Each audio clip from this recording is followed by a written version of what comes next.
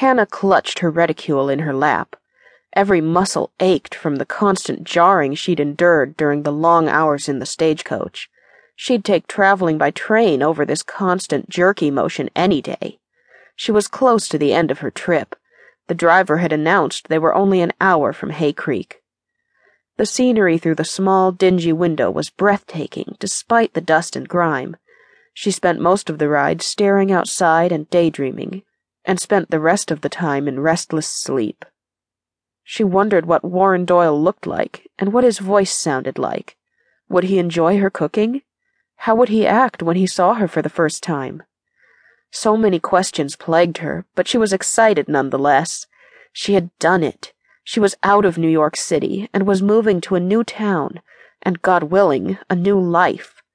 Even now, she felt goosebumps raise on her arms at the thrill of it all. She felt the coach slow down, and she straightened in her seat and looked out the window. Through the dusty haze, she could just make out the rough outlines of buildings. They had arrived in Hay Creek. Her heart thudded with excitement and nervousness. She bit down on her lip to keep from squealing, but a small sound eked out. Thankfully, the squeaks of the stagecoach covered the sound of her excitement. When the coach stopped, the door opened and the driver reached in to help her out. She unfolded from the small space amid swirling dust and blinked several times to adjust to the brightness of the chilly October day. Warren had not sent a picture to her, so she could only guess at his features. She imagined what he looked like from his letters, but that was no guarantee. She searched the crowd gathered near the coach, but she had no idea if Warren Doyle was even there.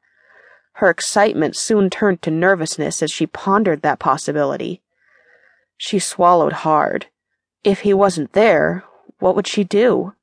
He had paid for her travel fare, and she had used the last of her money to purchase fabric for a new dress and a few necessities for the trip. She was penniless once again. Then, from the back of the crowd, she saw some movement. The large family to her left shouted out greetings to one another.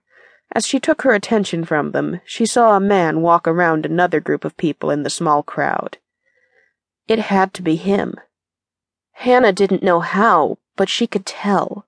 He hadn't described himself aside from mentioning his height in one of his letters, but when her eyes fell on him, she knew. The man was taller than most men in the crowd. He wore a black cowboy hat pulled low over his eyes, and beneath it she could see strong, chiseled features. His arms were thick and strong, and his shoulders were impossibly broad. This man was accustomed to hard work. He was the most handsome man Hannah had ever seen. Hannah Parrish? She blinked and watched him approach. This handsome man was talking to her. Are you Miss Hannah Parrish? He asked again. He took off his hat and smiled at her with his eyes. Yes, that's me. She tried to smile, but was still awestruck by the man before her. I'm Warren Doyle. Welcome to Hay Creek. He held out his hand, and she took it. It was warm and welcoming, and she found herself not wanting to let go. Just from that touch, she felt the strength of him. Lord, is this really the man that will be my husband?